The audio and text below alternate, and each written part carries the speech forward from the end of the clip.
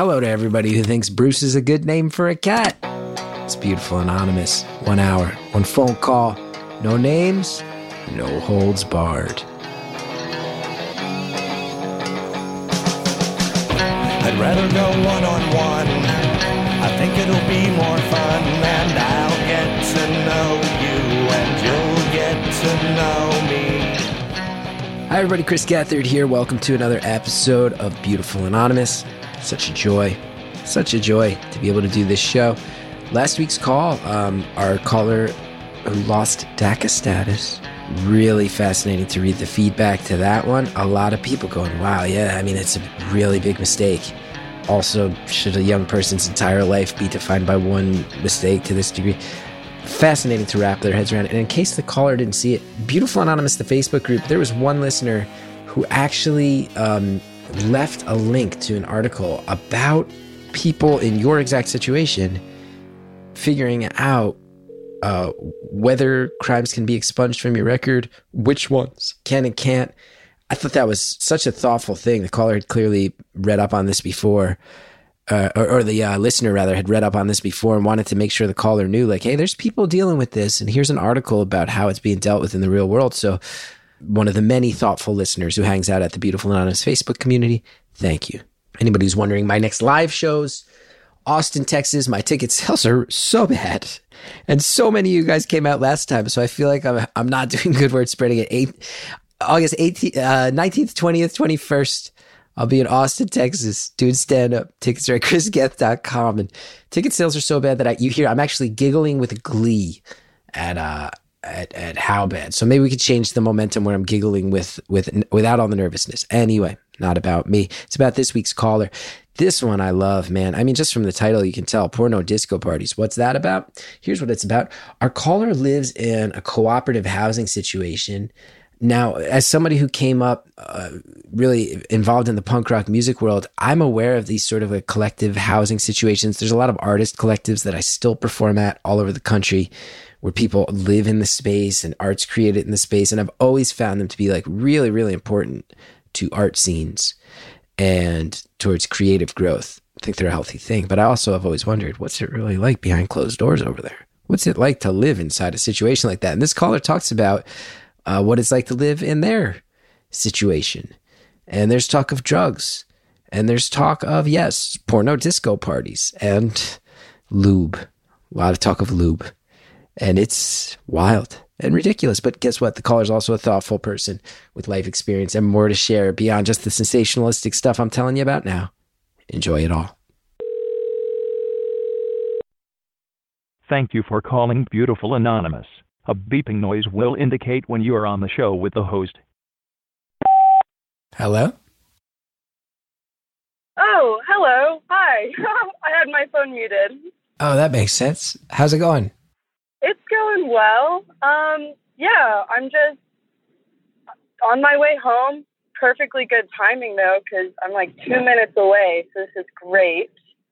How are you doing? How am I doing? I would say it's a very layered answer for your guy right now. I would say good.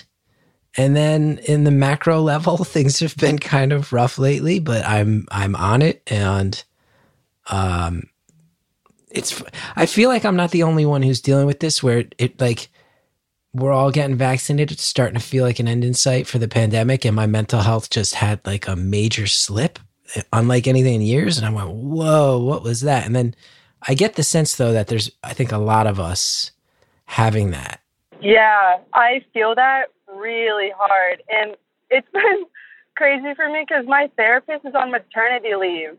So, like, oh no, the past couple weeks on maternity leave, my mental health has just been, like, crazy. And I'm like, I know it's important for you to have your time with your baby, but can we talk soon? It makes you feel, these people who dedicate their lives towards like the service of others. It's like, but also you don't get to go on vacation. What? You can't go on vacation. I need things. Exactly. Yeah, that's how I feel sometimes. But need to respect your boundaries. Yeah, of course. Of course. It's fair. I'm back to weekly. Had a really good session yesterday. It's all good. All good. So yeah, some concerning stuff, but overall good is my answer. Good. Glad to hear that. Yeah. Well, let's see. I don't know if we just want to start by talking a little bit, or if you want to jump right in. It's up to you. I'm good with either. What would you prefer for this hour? I say let's jump in. Let's make sure we get as much time as we can to get to whatever you're hoping to get to. All right, great. And why this is perfect timing that this call is happening as I'm driving home is that I live at a cooperative house in, I think I can say the state, but not the city. So I'm in Texas, which once you hear what a co-op is, might sound confusing that it exists in Texas, since we're a traditionally conservative state. But yeah, and honestly, living in a co-op, which is the shorthand version of it, has been the best thing I've ever done in my entire life. I've made the best friends here. I met my girlfriend here. And before I really kind of go into it more, I just want to say thank you to y'all at the show and your producers, because I appreciate that y'all asked what my pronouns were. That means a lot to me. Oh, I mean, that's very nice. Happy to do it. And I'll admit, it's one of the things I'm a big fan of letting the guard down and saying we do that because we learn over time. It's not something we always did. And then we learned that it can solve it can erase a lot of awkwardness and avoid people having to feel stress if we just ask first. And you learn over time. You gotta ask people their pronouns before you start. Sure. Helps. And then you avoid situations where you don't, and then they have to correct you and you're on the air apologizing. And it's another, I think so much. It's like one of these things where it's pretty simple and it's not a huge deal. And you learn over time. Yeah, I feel that so hard. And if we have time when we're done talking about the co-op, I would love to maybe chat about being non-binary a little bit. I know it's one of those identities that tends to confuse people. So I'm always here to help educate. I love that. So yeah, I'm glad we're jumping right into it then. So, cooperative house. In my understanding, correct all the things I have wrong, is this is a situation where you go into a living scenario where everybody's in it together. You're pooling resources, you're pooling work, food is all bought collectively, chores are divvied up collectively, responsibilities are divvied up collectively. So it's sort of kind of like somewhere between like a more tangled up roommate situation and a chosen family situation. That's what I take it to mean. Yeah, I feel like you kind of hit the nail on the head there. That's the chosen family, 100%. And so the way mine works is we are under a nonprofit, and the nonprofit runs a few cooperative houses. And so the house that I'm actually living in is a really old Victorian mansion that was built in the 1800s. And right now, because of COVID, our numbers are a bit small. When I first moved in, we had about 19 people. Now we have, I think, 13. But I moved in and I really only knew one person who was living here, one of my friends, which is kind of why I decided to move in. And it really perspective of how I want to live my life. For a few reasons. One, when you first move in, you just get acquainted with all these people that become your best friends. And so, like you said, we divvy up chores. Rent is a little bit cheaper because of that. And so it is this collective effort to both keep the house clean, make sure that our food is stocked. It's great because, especially as someone who is mental health problems, it's difficult for me to take care of myself. So we get meals 5 days a week made for us. That's part of people's labor. I cook on Thursdays. And we also have meetings where we have set up our own kind of little government, where we elect different positions. I actually, obviously now during COVID, it's not a thing. But when I first moved in here, I was elected to be education officer, where really I just ran the parties that we threw, because cooperative parties are really, really fun. I moved in here when I was in college, but I graduated now and I'm still living here. Yeah. Okay. I got a lot of questions. One, I know that, I have pretty strong roots in the DIY music world and came up a fan of musicians and going to shows and environments like that. And then as a comedian, really felt like I was embraced to perform in spaces like the modern versions of spaces like that. It was a really beautiful thing for me. I associate very often these types of living situations with things like that, with artist spaces, artist collectives. You mentioned parties. Is your co-op something along those lines, or is it just more of a broad communal thing without an attached focus like that? So I would say that pre-pandemic, it was definitely more focused on the DIY art scene in the city I'm living in. Like 100%. I also, before I moved in here, was really into the DIY music scene in this city. And so I kind of brought that as the education officer, and I would reach out to bands. We got all these local bands playing at all the different parties I threw. I say parties, they're kind of more like shows, I would say. In our dining room, we cleared all the furniture. There's a whole mosh pit and everything. And we accept donations at the door, and we sell drinks. Like, don't tell the overriding nonprofit, because technically we're not supposed to serve alcohol. But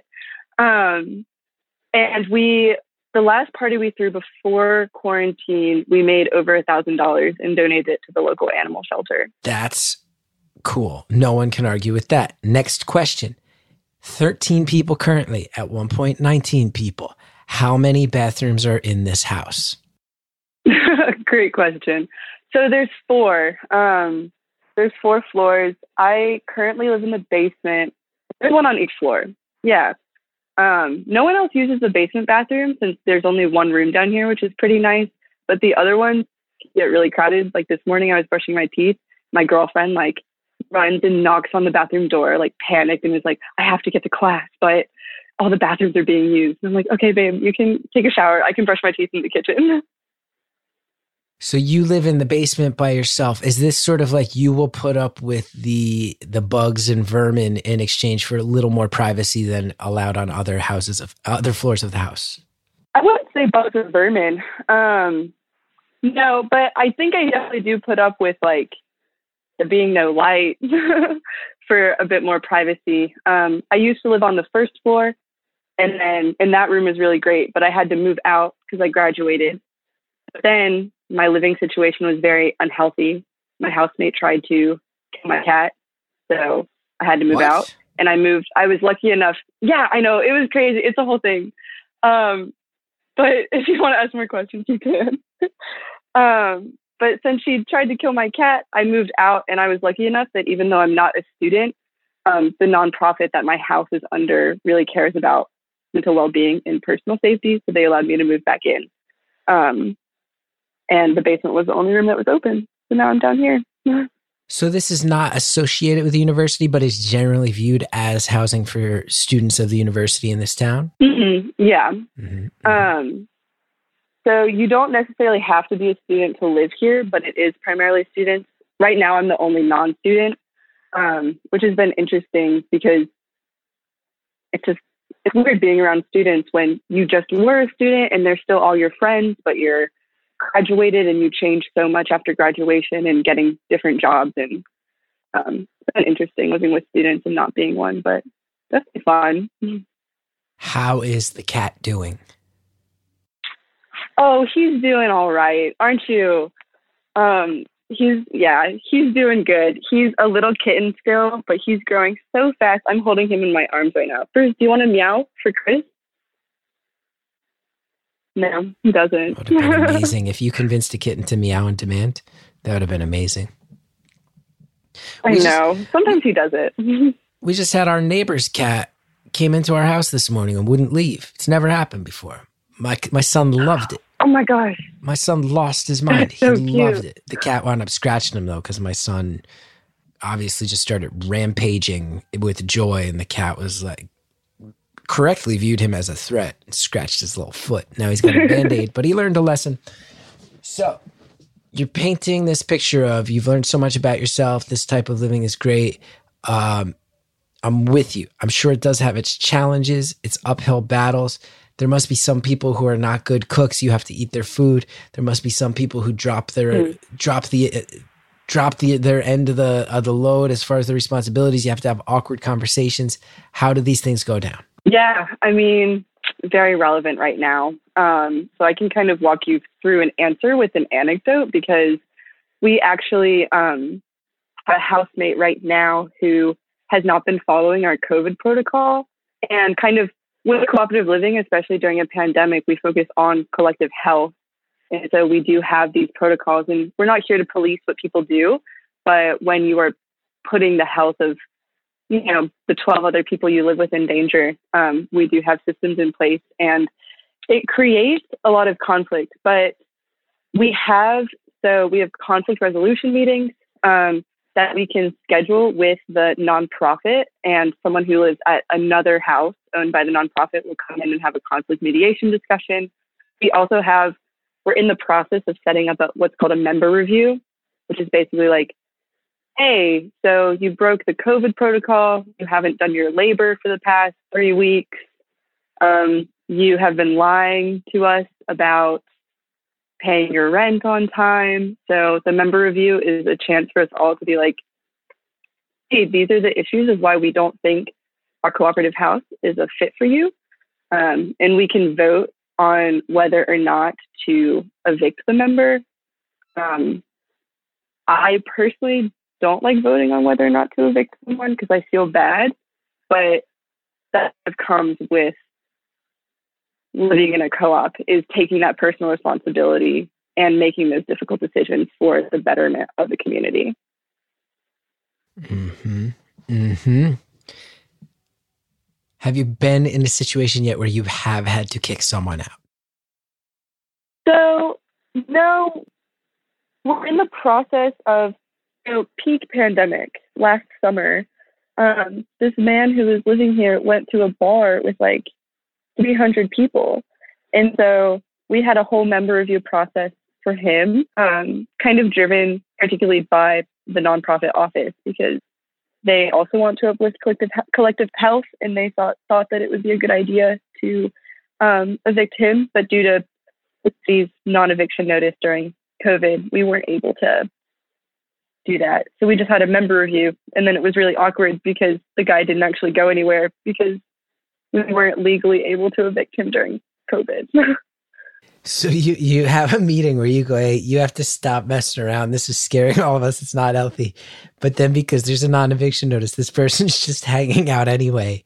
And you all have to just cook each other food and pretend like it's still all kumbaya there in the co-op. Pretty much. Yeah.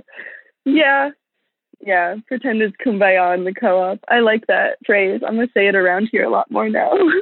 Please do. And tell them Gethard said. Gethard said, let's not all pretend things are all kumbaya in the co-op. We all know things go down. Now, you've said this is a very eye-opening way to live. You feel like it's been a net positive.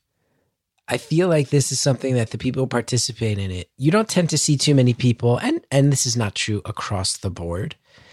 I feel like in general, to hear that people are college-aged, this is pretty common. I don't think you see too many people, or as many people rather, living in this cooperative fashion as they get a few decades older. Why do you think that is? I think that just as someone who's lived in the co-op for a long time, living in a co-op is really great because you are surrounded by people who become your best friends. and you are taken care of in a way. But as someone who's lived here for a long time, it can get draining to kind of have the constant drama, even if it's not necessarily something as serious as a member review. It's something really small, like, oh, we're out of coffee in the kitchen, and someone sent like a snarky text in our group message, you know? And so to a certain extent, sometimes it gets frustrating. And when I was living alone in the period that I wasn't living here before it turned bad with my housemate, I really enjoyed being able to be like, oh, there's no drama. Also, when you're in a co-op for a long time, you realize that, well, the co-op I live in is definitely one of the cleanest out of all the ones that I've seen. Probably is the cleanest, to be honest, but it's still dirty. It's still, you know, a bunch of young adults living together. And the best thing is, like, when you live alone, it's like, who is the idiot who left that dish out? Oh, wait, I was the idiot who left the dish out. Versus in a co-op, it's like, okay, who hasn't cleaned their plate for 4 days? It's one of my friends, and I'm mad at one of my friends. You know? It's one of the 18 people who I live with in a quasi-government under one roof. Exactly. Was that member review situation with COVID the most drama you've ever seen in a co-op? I don't know if it was I think it was the most drama just because there were less people living here, because peak COVID, there were only about 8 of us, and 7 of us, the other 7 people besides, or 6 people, including myself, besides the one guy who was breaking all the COVID rules, were all on the same page. And so the way the drama intensified there was really just like, I became best, like, I would die for any of the people I shared this house with last summer. Last summer was a lot of stuff went on in this house, in these walls. But and so the drama there originated from, like, us all being on the same page, versus there's been more dramatic situations where it's been like everyone against each other, and people yelling at like 2 a.m. because someone's playing music. And while the member review situation was stressful, I would say that there's like smaller, more dramatic things that happened where there's been more conflict since there were more people involved, if that makes sense. What's the juiciest goss when you look back on your co-op life?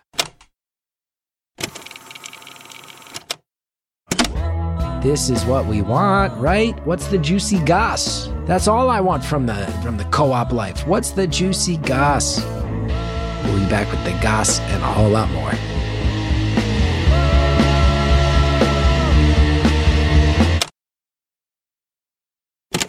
Thanks to all our advertisers for bringing this show to the world. Now, let's resume the phone call. What's the juiciest goss when you look back on your co-op life? Ooh. I don't know if this is the juiciest gossip. This is just an example of how really small things can turn into really big things.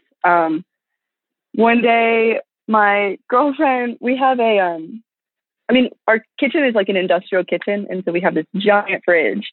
And my girlfriend and one of my other housemates one morning woke up. We do little personality charts in whiteboard marker on the fridge, and they made a personality chart that was like big boobs versus big brains, right? And it was like, tag yourself, like, on the spectrum, are you more big brains? Are you more big boobs?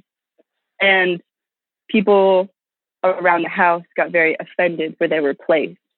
For example, one of my best friends was put closer to big boobs, and she thought that she should have been closer to big brains. And so it was just a lot more like infighting amongst the friend group for like a week that became very stressful.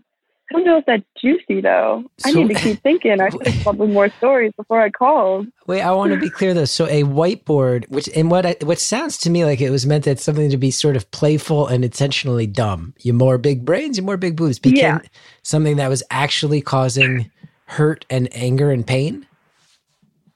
Mm-hmm. Yeah. Mm-hmm. Yeah. Mm-hmm. Love it. So, small things like that sometimes escalate. Now, what's the difference between a co-op and like an artsy-fartsy frat house? How is this not just an artsy-fartsy frat house? Well, I would say there's a few things. I'm about to get on my soapbox about Greek life for a second, but it's not a frat house because fraternities and sororities are based in like an institution that has roots in slavery and racism, versus our house is set up in a way that we, in our house documents, we have established an anti-racist document. We have all been through racial equity training. We are also, I would say, in a artsy-fartsy frat house, probably still a lot of just like straight people, versus this house is primarily queer. Also, you don't have to pay membership dues. You really just pay your rent. So it's not like a frat house in that way either. Good answers. That was for a question that I just kind of farted out of my brain. Really good answers that clearly have been thought through a lot. Those ones jump out. Yeah. You met your girlfriend in the house. Mm-hmm. How does that go down? Oh, okay. Well, so we met when she first moved in fall of 2019. And we had like a little bit of a flirtation going, but I was seeing this guy that I knew since freshman year of college. Unhealthy situation. Should not have been sleeping with him, but that's beside the point. Once COVID started and I was able to be like, look, you're out of my life. It's COVID. Please go away. Because I've been trying to get him out of my life for a little bit. We started COVID, and it was one of these days. So beginning COVID at the co-op was a lot of drugs, a lot of us just like partying nonstop because we were all students at the time and we didn't have classes, or classes were online. So it was like, we are all just stuck in this giant Victorian mansion. Like, what do we do? Oh, let's do some drugs. And what kind of drugs are we talking here? What are the co-op drugs of choice? I would say primarily weed. My girlfriend's actually the house dealer, so that's fun. It's really nice dating a plug. But also psychedelics, shrooms, acid, a little bit of cocaine. We have some DMT, but we haven't done it yet. Let's see, what else? We had a rolling day where we all took some Molly. One of my housemates was doing ketamine, but that wasn't like a whole house thing. But I would say, I mean, kind of every type of drug exists in this house. But primarily what we do together is like smoke weed, trip together, roll together, things like that. Now, I just have to say, this call just hit a turning point, and I want to underline it because I feel like it's been interesting up until now, very listenable. I've enjoyed it, but I bet that there are many people out there going, okay, this is like some college kid, maybe like, oh yeah, while you're in your college years, go live in a co-op, isn't it? Right? And then it's just like, or is this a lifestyle? Well, I think we just answered that question. What kind of drugs in the co-op? Let's see, ketamine, a little cocaine here and there, every psychedelic you can imagine. And it's like, okay, so this is a lifestyle. This is where it becomes clear. This is beyond just like, oh, this is a cheeky way to live during our college years. No, you're opting into a lifestyle here. There's a little bit of an intentional separation from quote unquote standard society when you opt into living this way. Yeah, for sure. And I would say going back to like my girlfriend and I's story, we actually had like a really incredible trip day.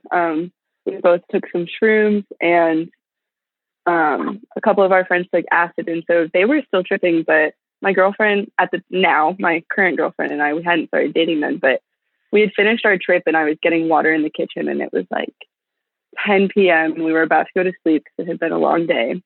And I just hear her like scuttle in, like run in, and she just looks at me and she says, "I had a really good day today, and I needed to tell you something.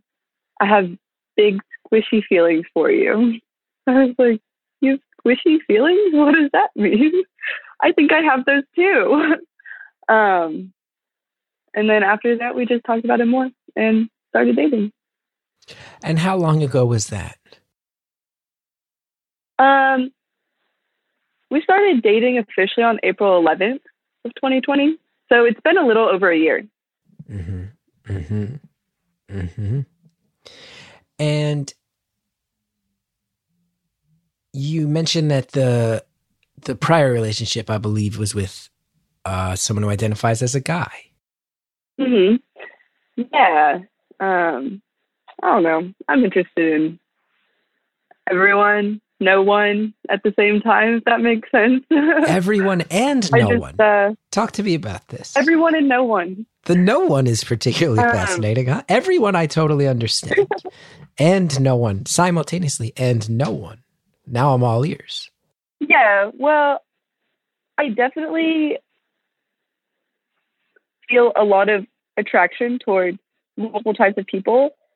But at the end of the day, even just being in this relationship with my girlfriend has been really difficult for me because I don't necessarily like, I don't know how to describe this.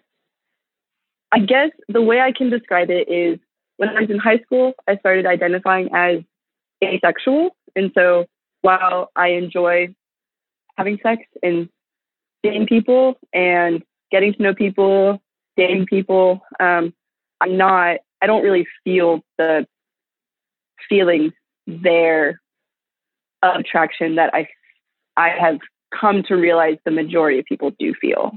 Interesting. I'm listening. Yeah. And I think it's more just like, I really enjoy just hanging out by myself. And so I enjoy getting to know people in romantic or sexual relationships, but for the most part, I would prefer to just be by myself. Unless I find someone as cool as my girlfriend that I am in love with and want to keep making an effort. And let me ask you this. How do I want to phrase this? Okay. You're living in a house where there's 19 people. There's also, apologies if you hear my son crying. We're coming up on nap time. So he's directly below me crying. That's okay. Now, you're living in a house initially with 19 people, down to 13, still a lot. We all know college campuses, people, you know, they become shorthand. Oh, that house is the X house. This house is the Y house. That house is the Z house. You've mentioned your house has what sounds like a beyond dedicated experimentation with sounds like psychedelics. You said, I believe the quote was something like, "There is every type of drug in this house." Yeah. I would have to imagine this is something that your house might become a little known for. You also said that primarily people who live there identify in some way as queer. I'm wondering if this is an image that ties together with your house. Is this a house of experimentation / freedom? What's the reputation here that you're opting into and perpetuating? Yeah. So we actually, at the house, we have an inside joke. We call ourselves the hot house, meaning that everyone lives here is hot, which is true. And that's kind of our reputation, like amongst the co-ops, is we're seen as like the hot house, however you want to perceive that. But the way that we kind of talk about that, besides the fact that everyone here is beautiful, is that like we're just here to live our authentic selves, and that's hot. You know? And, Wait, hold on. You're breaking up a little bit, and this is right during a section that I really want to hear. Yeah, repeat that. So everybody's hot. So you live in a house where everybody's hot. You're known around campus for because everyone's hot, and you started to say that takes on different connotations. What does that mean? Yeah, so the different connotations are like really just based in we're here to live our authentic selves and figure out what our authentic selves are, and that's what makes us hot. You know, and so that's where we get the reputation of, you know, like when we throw a party, you can go to the other side of campus and hear someone talking about it on the street and being like, yo, you need to go check out this house. Or the reputation of like, if you need something, go to this house and they can help you because they're just trying to do their best, live their authentic selves. Like they're more than welcome to help you out. Things like that. Does that make sense? It does. It does. It does. Hot partiers. We got hot partiers, but with hearts of gold, and they'll help you out if you knock on the door. That's what it sounds like. Hearts of gold. Exactly. It sounds like a house where someone might find safe haven during their darkest hour. It also sounds like a house where someone might stumble into a party and leave having participated in their first orgy and not necessarily known that's what they were going into that night. True or false? Am I getting a good sense of this house? Yeah, true. Yeah, you hit. Yeah, you got it. Oh my God, that was so accurate. This is the house where it's like, hey, you just came out to your parents and it didn't go well and you're feeling extraordinarily alone. You need to get down there right now. These are the people who will take care of you. You're going to be okay. It's also like, hey, it's late on a Friday night. You've had too much to drink. You just revealed to me that you have a sexual fantasy you've never expressed to anyone. It's maybe a little bit taboo by most people's standards. You know where it's not going to be taboo at all? Let's get to the hot house, because they were already doing that anyway. It was the theme of the party tonight. Honestly, true. Yeah, we had a few parties that were like, the theme was porno disco. So like, we all just dressed up in our slutty little disco costumes and danced. and danced? Dance, yeah. Mm-hmm. You know, whatever you want to take that to mean. Sure. Now, why'd this person want to kill your cat? Various reasons that I don't think any of them are valid. It was primarily because he was scratching at her boyfriend's couch. So you don't kill a cat for that. Which I don't think is a reason to exactly. Which is not a reason to kill a cat. And did this person? I don't think there's any valid reason to kill a cat. Never. And did this person actually make an effort to harm an animal? So they, if you do any like research on mothballs, they're toxic to cats and they can put them into a coma or even kill them. And this person, knowing that, put out mothballs all over the house to try to get my cat to not go near her boyfriend's furniture. So I count that as an attempt on his life. I don't like that. And that was a non-co-op. That was a traditional roommate situation. You have your room, I have my room. Yeah. Mm-hmm. Yeah, we were living in a house. It was just us two, which is why I moved back into the co-op. Why co-ops are better. Everyone likes cats here. We have 5. I mean, it's right. That's the thing. You get right. I guess this is the world you're living in. You either live in the world of traditional squares, but where people's rage might lead towards an animal getting harmed, or you live in the basement of a house where there's psychedelic orgies happening every once in a while. It's up to you. Make your choice. Which side of the line are you on? Exactly. You got to pick one. I want to be in the psychedelic house with the orgies. Who doesn't? Who doesn't want to be in the psychedelic orgy house? Everybody does. A little tiny piece of everybody wants to be in that psychedelic orgy house. Who knows? And then also some of us just live in the suburbs with our mortgages, and we're quite happy too. We'll be right back. Thanks to our advertisers. Now let's finish the phone call. It's up to you. Make your choice. Which side of the line are you on? Exactly. You got to pick one. I want to be in the psychedelic house with the orgies. Now, how does the admission process happen at the psychedelic orgy hot house? I'll stop calling it that. That's not fair. That's not fair. But how does this admission process happen? How does one gain entry? Specifically, if one has to be hot. Specifically, if one has to be hot. Well, the first step to being hot is to, I don't know, live your authentic, just try to live your authentic self. And I think that inner beauty comes out. So it doesn't really matter what you look like. And admissions is pretty easy. You just have to apply. And then the nonprofit figures that out. When I first moved in, there was more of like a process where you had to visit the house and talk with the members who lived there. But now during COVID, that isn't necessarily the safest option. So we just have people Zoom into our house meetings.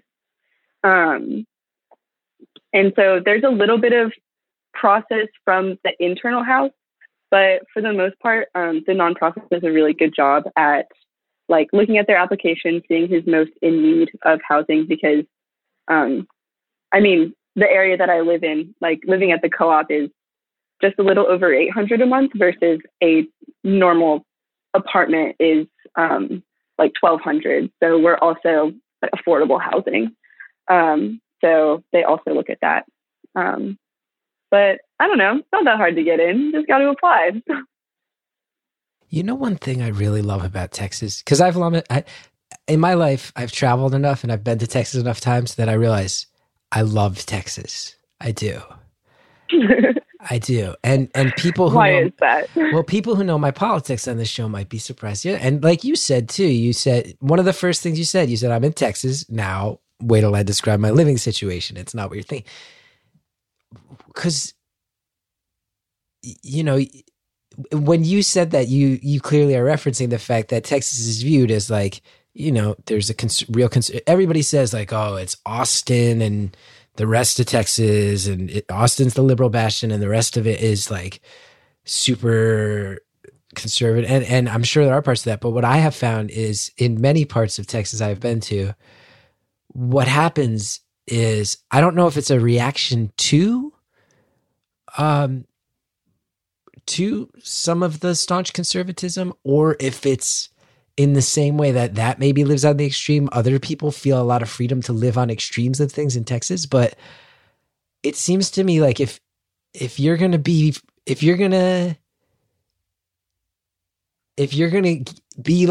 I'll just say a word, I hope it doesn't offend. If you want to get freaky in Texas, if you want to be freaky, you feel as much freedom to get freaky with that sort of weird quasi-libertarian, we do our own thing down here attitude as other people do in other political directions. And I feel like when people get artsy or weird or strange in any way in Texas, they own that and go hard as hell at it. And I love that. I really do love that. I could see myself living in Texas, and there's very few places I say that about. Yeah, I think that's a very true way of looking at Texas. Definitely for example, even just thinking about vaccinations, right? The government here is terrible in terms of not necessarily the best about civil rights issues, and definitely trying to harm people's civil liberties in that way. But for the most part, as long as you're just trying to live your normal life, the government really doesn't care about what you do. So when vaccinations first came out, my entire house is now vaccinated, which I don't know would have happened in any other state. And it's really just because Texas was hey, I guess we have vaccinations and everyone can get them because we have no regulations. And it's kind of the same thing that people in Texas don't really care what you do as long as you find the same people who are, your own little community. Yeah. That begs an interesting question. So did you grow up in Texas? I did not. No, I'm from the East Coast. You're from the East Coast? Mm-hmm. Well, this is an enigma because you sound like you're from Southern California. I wish. You're living in Texas. You're from the East Coast. This is, you're a real anomaly here. Yeah. Yeah, I like the East Coast. I'm from like the DC area, so it's pretty nice. But I grew up moving around a lot because my dad was in the military. So I lived in Nevada for a little bit, Florida, Rhode Island. I lived in Portugal for a few years. And my family's been in Washington, D.C. ever since I was in high school.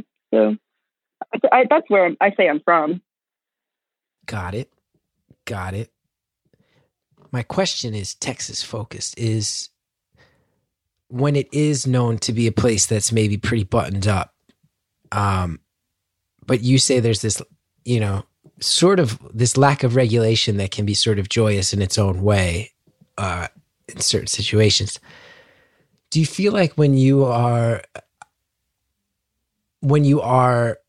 a queer person in Texas, when you are someone living a countercultural lifestyle in Texas, do you feel like it lends itself towards wanting to live in a communal house? Because does it feel like you almost need more strength in numbers, or is it rooted more in the freedom of like, hey, this is a place where we can kind of live free, so let's all team up? Is it born out of necessity or celebration, I guess is my question. I don't know if that makes sense. That definitely makes sense. And I think it's a combination of both of them. Both necessity in terms of finding a safe place where I can exist as a non-binary person, and the conservative Texans aren't around me all the time, so I don't have to constantly be explaining my identity or the fact that I'm dating a girl. But I think it's also just like that celebration idea when you find people who align with your values. You do want to celebrate that and create that safe community. And there is a lot of celebration through the cooperative housing group that I'm a part of for all of these kind of minority identities that are, I guess, discriminated against in the greater state of Texas. Mm-hmm. Have you ever seen the documentary Paris is Burning? I have. I studied filmmaking in college, so yes, I've definitely seen it. I love Paris is Burning. I think you can see why I'm bringing it up, because that seems like that documentary, first of all, if you haven't seen it, you're out there. It is amazing. It's absolutely incredible. I think a lot of people say it's one of the best documentaries ever. And it's made, I think, in the early 80s about drag ball culture in New York, but specifically amongst a queer Black community that all wound up living in houses together with these adopted families, and then would kind of represent their adopted families through these balls, these sort of quasi ball dance. It's a very, very cool thing. But the way you're describing cooperative living and people of shared values and people of shared minority status on some level, or connected maybe is a more fair word, seems like it ties right in. I'm not surprised to hear that you dug that movie.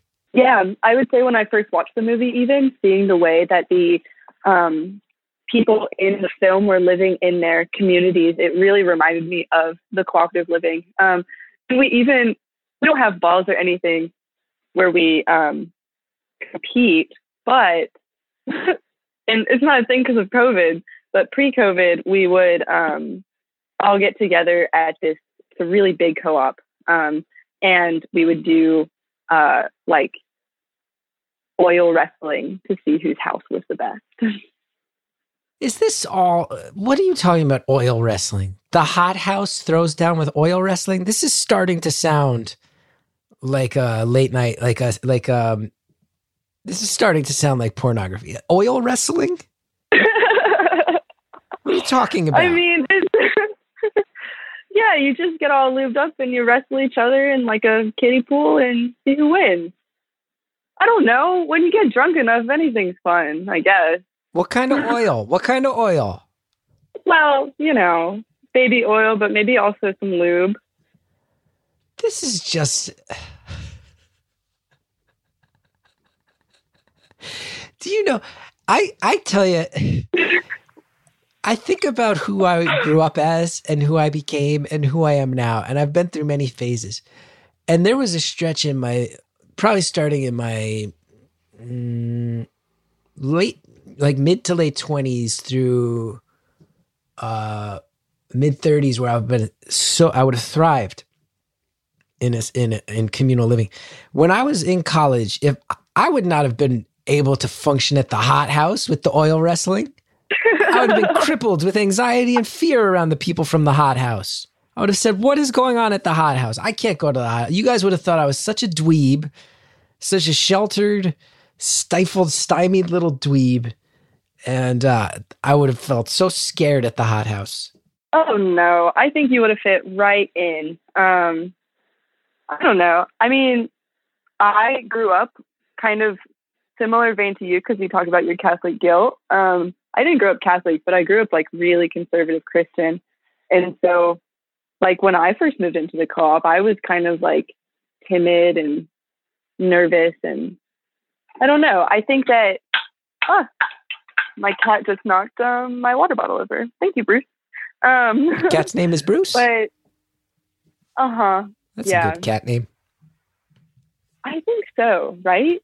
Mm-hmm. But I think that like as long as you make an effort to be kind, I feel like anyone can really make a co-op like fit into the co-op, especially the hot house. I feel like we're so welcoming, and here for what anyone brings to the table. Unless you're going to a bar with 300 people in the middle of a pandemic, in which case we'll try to evict you. And what do your folks think? You mentioned you come from a military family, and now you're revealing that you live in a oil wrestling drug den. What do your folks think of this? Well, I mean, they're fine with it. They like the co-op. They visited a couple times. They don't really know the extent of what goes on here because I don't tell them because I don't think they would like that part. So to them, they just think that I live in a house with my friends and I get fed 5 times a week. Mm-hmm.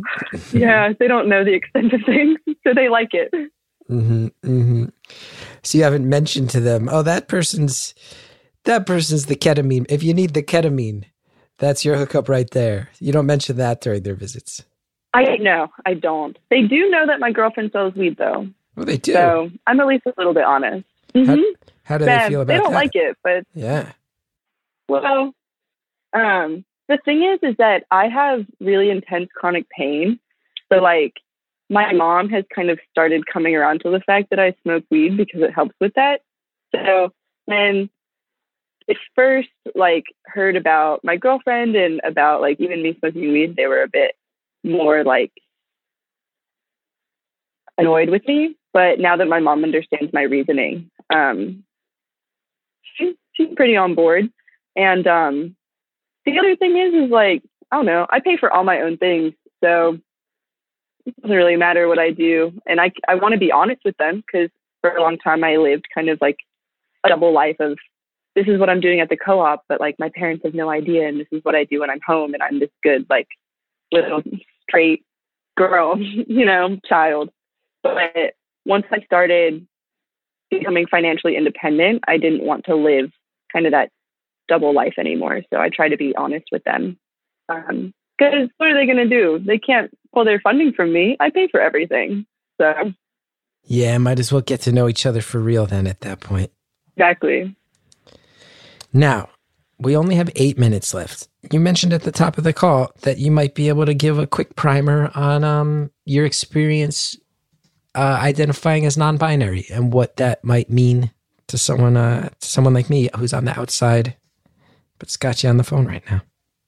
Yeah, I would love to do that. So really what non-binaryism is, for me, is not existing as either a girl or a boy, but existing without the concept of gender, because so people get confused between sex and gender. So with sex, right, there's female, male, there's also intersex. So I'm female bodied, like, I don't know how graphic I can be. Like, I have a vagina, so I'm female bodied. But the way gender in society is viewed is there are all these different stigmas surrounding what it means to be a woman or what it means to be a man. And I have never really identified with the concept of femininity and with the concept of womanhood. Hopefully I'll be getting top surgery eventually. I don't plan on using hormones, like going on testosterone, but I want to get top surgery to appear more androgynous. And it's really just saying, like, hey, why are we ascribing all of these societal expectations upon the sexes?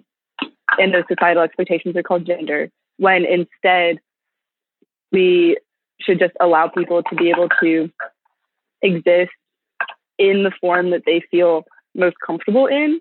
And like, I, for example, have faced harassment. The most recent example I can think of was in a Costco, where like I'll be dressed very masculine, right? And so people will assume that I'm a boy, and then I'll open my mouth to speak and my voice comes out and it's more feminine. And most recently in the Costco, this man like looked at me with such like hate and disgust and started being very aggressive once it kind of like, I guess, clicked in his head that I wasn't a boy like he expected. And it's like, there's no need, just let people live is how I view my non-binaryism. Like, just let me be me. I don't identify with being a girl. I don't identify with being a boy. Let me just wear my like suits and have my hair short and get top surgery, Was that a helpful explanation? Do you have any more questions about it? I mean, I think it was a very good explanation. I definitely have. It's the main thing that comes to mind is like, this has been something that we've all been talking about more and more. And I really see it being a dad now. It's really just such a, like, why does my son love playing with trucks so much? Like, why is that something? It seems like he just really took to trucks right away. Or is that just also something that all the packaging on all those toys have little boys on them, and that every time a truck comes by, we're like, oh, big truck. And is he being trained to do that? And at the same time, it's like, he also will go into the closet and put on his mom's shoes, or he'll ask to wear necklaces. And I go, well, that's something that I bet people might have reacted poorly to or shut down a generation or two ago. And this does it. Like, it's these things where I just do have a lot of thoughts lately in this phase of my life of going, I got this little human running around in my house, and I see all these ways in which things seem to bubble to the surface naturally. And then other things where I go, oh, that's the type of thing that he would be trained out of, or that someone would say, you're not supposed to wear a necklace, you're a boy. But we're in a phase where I go, I don't give a shit if my kid wears a necklace. Wear a necklace, have fun if you think that's fun. But where you start to see all these things where you go, oh, or like how he has these finger puppets he loves, and they're animals. And I find myself, because he is a boy as of now, I go all the Mr. Owl says who, and then I go, wait, that's a real thing. I just say Mr. to him because I got a penis and he's got a penis, so I say Mr. all the time. You start to go, oh, it's a weird thing to realize. Some of this is he was born, and then I see other ways in which I go, oh yeah, and then all this gets imprinted along the way, and we do have choices about how we imprint that. Yeah, for sure. 100%. Like, I can just think back to when my sister got married, and I wanted to wear more of a suit to the wedding. And my sister's was like, yeah, that's fine. But then my mom called me up and was like, hey, it's your sister's wedding. She wants you to wear a dress. Like, wear a dress, please. I was like, I have to wear a dress just because I'm like a girl to you. And when, like, why can't I just exist in the form that, like, I feel comfortable in? And I think that definitely as we progress through society, I think that hopefully more people will realize that the societal expectations we place on kids or young adults or even older adults is not conducive to mental health, not conducive to even just like equity, and a more positive, open life experience. I would like to think, you know, I do feel like it's probably one of those things that I bet a lot of parents feel right now, where I just go, I feel like a big part of my job is to take a deep breath and go, what are the things that seem to cause duress growing up? And which of those things feel like things that this guy or this person needs to experience, and which doesn't he? Like, I can tell you already that if Cal gets a little older and he's like, yeah, I want to go to school today wearing high heels, I'll go, yeah, cool, have fun. Like, it doesn't seem like a thing to make him feel bad about or to add stress to his life about. And I hope, I'm like, yeah, that sounds cool. Go for it. And I hope that I put my money where my mouth is on that when it's down the line. Cause I go, I always try to look for the angle at which things seem not controversial. And you go, what is the way that you feel good? What is the way that you feel the least stress, the least judgment? Let's go with that. And I hope that that's something I'm able to continue to commit to. Yeah, I love that. And honestly, that's all we're trying to do at the Hot House. Well, you're trying to do a lot more, right? You're not just trying to wear high heels at the Hot House. You're wearing high heels. You're snorting some K, and then you're wrestling in lube. Okay, let's not go 0 to 60 on this one. We're going 0 to 60 a bit. We're just trying to make people not feel judged for what they want to do. I know you are, and sometimes that takes on the form of slipping into a K hole while you're wrestling in lube. I know how it goes with your kids. That's all our time. That was a good conversation. Thank you so much for having it. Thank you. It was lovely to talk to you. Caller, thanks so much for telling me not just about who you are on the inside, how you want to express it on the outside, how the ways you choose to live reflect a lot about how you want society to be, and also, you know, about all the drugs and the sex stuff too. That helps. People like that stuff. Thank you so much. Thank you to our producer, Anita Flores. Thank you to our engineer, Jared O'Connell, as well as Marcus Hom. Thank you to Shellshag for the music. You want to know more about me, my road dates, I'm getting out there, chrisgeth.com. And hey, wherever you listen to the show, if that's Apple, Pandora, Sirius, there's some version of a button. It says subscribe, follow, favorite. When you hit that button, it helps us so much. If you want to hear the show without ads, in fact, if you want to hear our entire back catalog without any ads at all, you can find info on all that and more at stitcherpremium.com/stories.